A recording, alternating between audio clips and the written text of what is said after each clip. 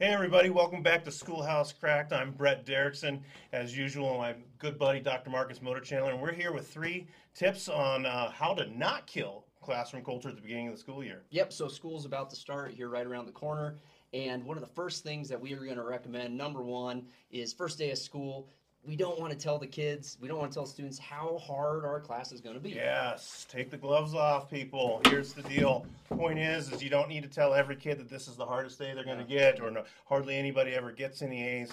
If you're a great teacher, you're going to be working towards helping all of those kids do well and be successful. We know that there's some really tough content out there. We know that there's a breadth of knowledge. But the whole point is we want to make it accessible in the first few days. We want to get them excited. Yeah, on the first day of school, the last thing a kid wants to hear is like, oh shit, I'm barely going to get a C maybe, and I'm a good student. And so, yeah, we just want to build relationships with kids, and then we can get into that really challenging stuff and support them through it. But we don't want to scare them away on day one. Yeah, and if the curriculum is that challenging, which sometimes it really, really is, it'll take care of itself. Let them know that you're part of their team.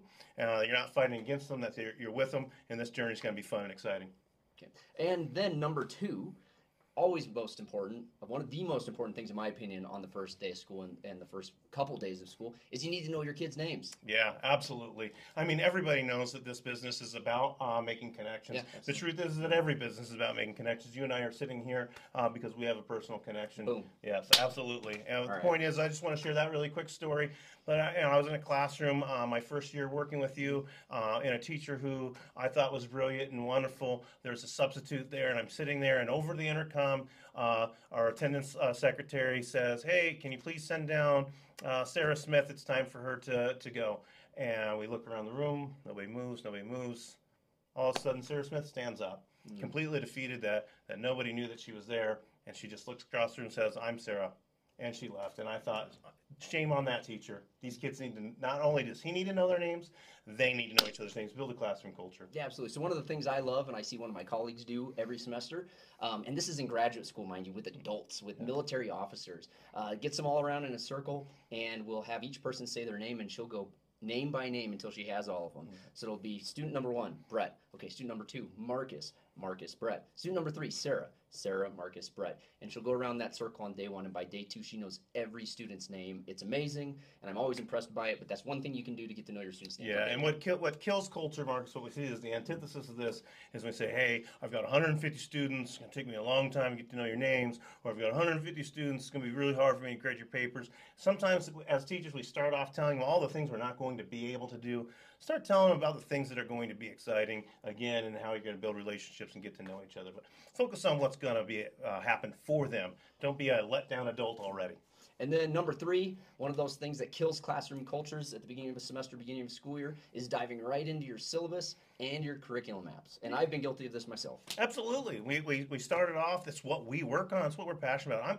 I'm not taking a dig at teachers on this. Nobody loves curriculum as much as I do, and you know that very much. But when we've spent the whole summer revising things and making sure they meet the standards and looking at how we're going to assess kids backwards and all these things that are really wonderful to us, that's the science of teaching, and they're not interested in it. Go ahead and preview the syllabus, but make sure you're focusing on the neat things, the highlights, the things they're going to get to do, but creating that breadth of knowledge and that here are the rules, that's not going to work. The truth of the matter is a consistency of you in the classroom, how you set expectations, how you fall through those expectations. That's how the rules get set, not the list. Yeah, absolutely. And by spending just a little bit of time in those first 2 days, getting to know kids, building relationships, talking about all the fun and exciting things you're going to be doing. I know some folks, and there's some administrators out there that are going to say you're wasting time, and some teachers may feel like you're wasting time.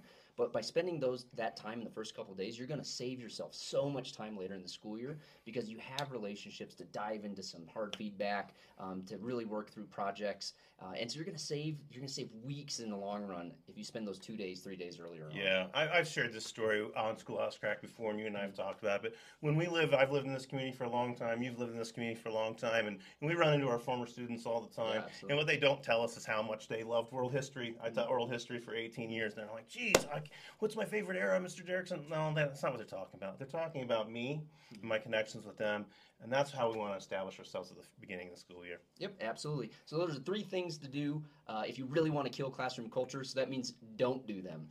School year is coming right up around the corner. Send us your thoughts, comments, and feedback at schoolhousecracked@gmail.com. Check out our YouTube channel. Download our podcast on all your favorite podcast channels. And we will see you in our next Schoolhouse Cracked. With me, as always, is Mr. Brett Derrickson. I've been Dr. MC.